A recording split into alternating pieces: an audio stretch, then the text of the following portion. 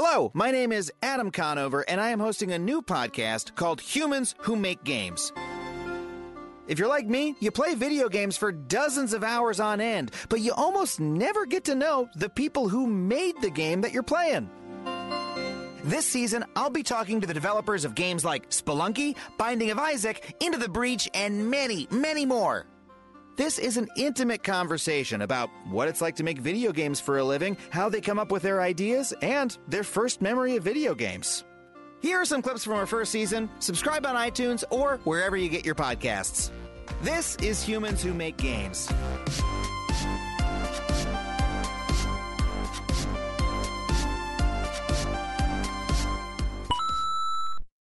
From Spelunky, Derek Yu.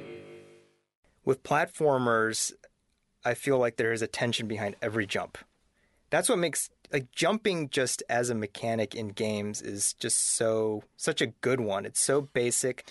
There's immediate satisfaction and tension and resolution. Like every jump is kind of a story, right? Yeah. You press jump, you're hoping to get here, and then you see if you're going to actually get there, right? Yeah. And then there's always that pull of gravity, which it's just feels dangerous, you know? Yeah.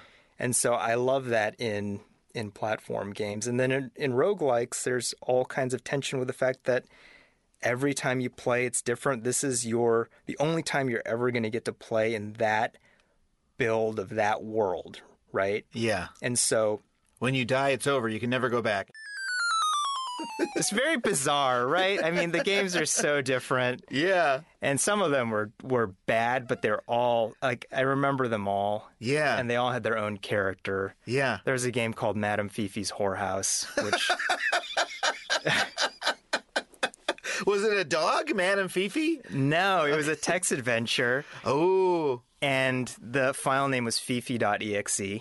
Mm-hmm. So you type in fifi.exe, then it says, welcome to Madame Fifi's Whorehouse. Oh, God, what did I open? Yeah. And, as a young boy, I was like, whoa, this is I'm very excited. Ended up being just the dullest game ever. Because it's a text adventure like you're typing in commands. Yeah. You're typing in commands. You are in the whorehouse. You can go north or west exactly to the saloon. But it's an extremely boring whorehouse. There are no people in it.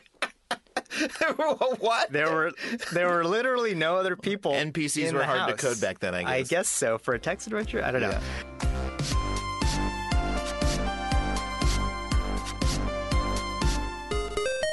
From Digital, A Love Story, Christine Love.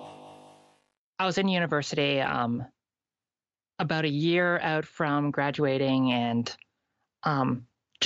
just really doing terribly academically, by the way, just like an absolute disaster. School is hard, man. Yeah. But I was at the point where I could drop the game and just focus full time on my studies, or I could stick with making the game and just drop all the homework basically and just completely fail. And wow. Thankfully it turned out well. If the game hadn't done well, that would have been very bad. You went with the game then? I went with the game, and that was the dumbest decision of my life and also the best one. So I hate to make the comparison, but maybe it's an interesting one to make in this case is it's kind of the Dark Souls effect of I mean, you're in this hostile environment where you're okay, I don't understand this or what I'm supposed to do, but it must be here for a reason. There must be some, and God damn it, I'm going to do it. And that becomes very rewarding. It just happens to be in an anime character visual novel instead of in an RPG.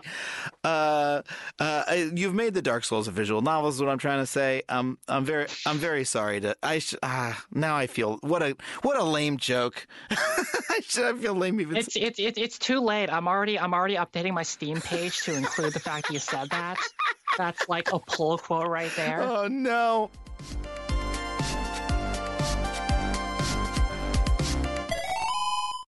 From The Binding of Isaac, Edmund McMillan. Well, let's talk about Isaac, because I played the hell out of Binding of Isaac. What was the impetus behind that design? How did that design come together? We set aside a week, and I remember laying in bed thinking, what do I want to make? And it's And Tommy and I had discussed making some randomly generated games in the future, and namely a Meat Boy, randomly generated Meat Boy game. And I was kind of trying to figure out how I could like experiment with some aspects of that in a game. So it started out with random generation. I want to make something with random generation. And at the time I was playing a lot of Zelda, which every year I usually will play through the original just because it's amazing. The original Zelda. Yeah, I mean, the original was kind of like the definitive video game moment for me. Mario 2 was a big one for me too, but experiencing Zelda before the internet was crazy. It was like the most magical thing in the world. I tried to recreate the mystery with The Binding of Isaac, and for the first month maybe of the game's release before it became popular, the mystery was there. Like, watching people figure out how the secret rooms worked. Like, I set things up in a very specific way. That's what the mulligans are for. Like the guys that you'll kill, maybe drop a bomb or whatever. The mullibooms, a bunch of different like bomb guys. Those are there to accidentally blow up a wall for you to even realize that there's something beyond that point. And that's how most people discovered it that didn't already look at the Wikipedia or already see Let's Players. And I just kind of sat down with Zelda and I was like, hey, this dungeon structure is pretty simple. You could randomly generate this. For sure.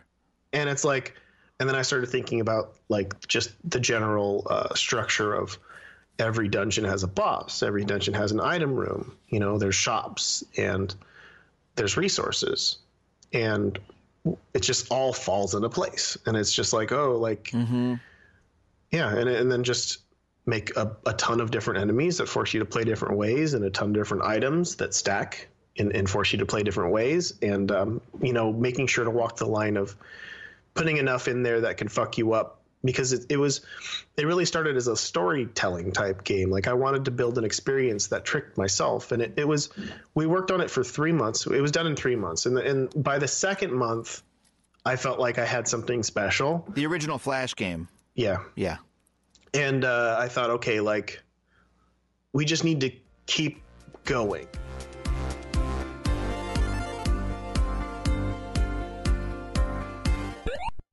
From Game Workers Unite, Steve and Emma. Workers need to understand that an executive isn't going to be like, oh, yes, like, I understand that it's going to take you this much time to make the game. They're just going to say, like, make the game and do it quick, because I make more money if you do it quick. So we need, like, a collective hand kind of, like, helping also guide these decisions. Yeah, I mean, that's... almost like if we united in some way. Game workers some uniting. Some kind of union of workers. Yeah. Well, I think what you're getting at, what that makes me think of is, and what I learned in my own experience, is you have to advocate for yourself. Yes. Like, I would try to say to the people above me, or the people who are making, or like, please understand what it takes to make this. And I would just before you ask me, think about it in your head and figure it out. And then they just couldn't. They just be like, no, my boss is telling me I need this by this date, and so you need to give me that by that date. And eventually I was like, oh, I need to start saying no.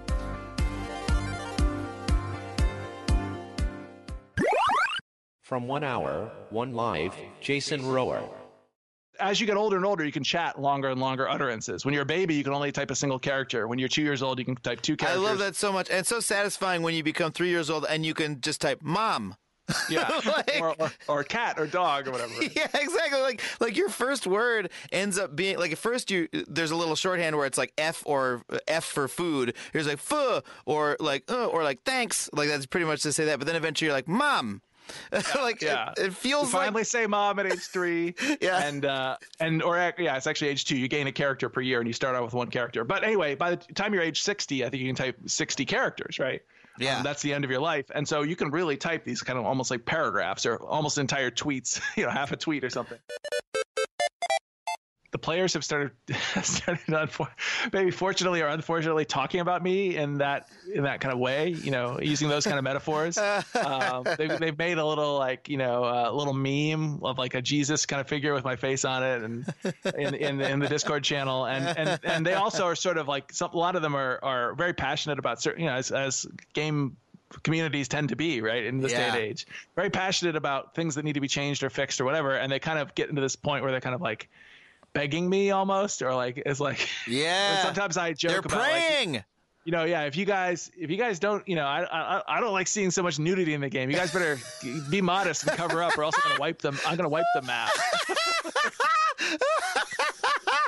Don't eat from that tree. If you see a tree with an apple, don't pick it, okay? That's incredible. Well, in that case, the mechanic has also changed your behavior, and it's caused you to act as this guy. Like, you're not role playing either. You are the god of the world. Yeah, it's the real deal. Holy shit, man! I can wipe the entire world at the click of a mouse.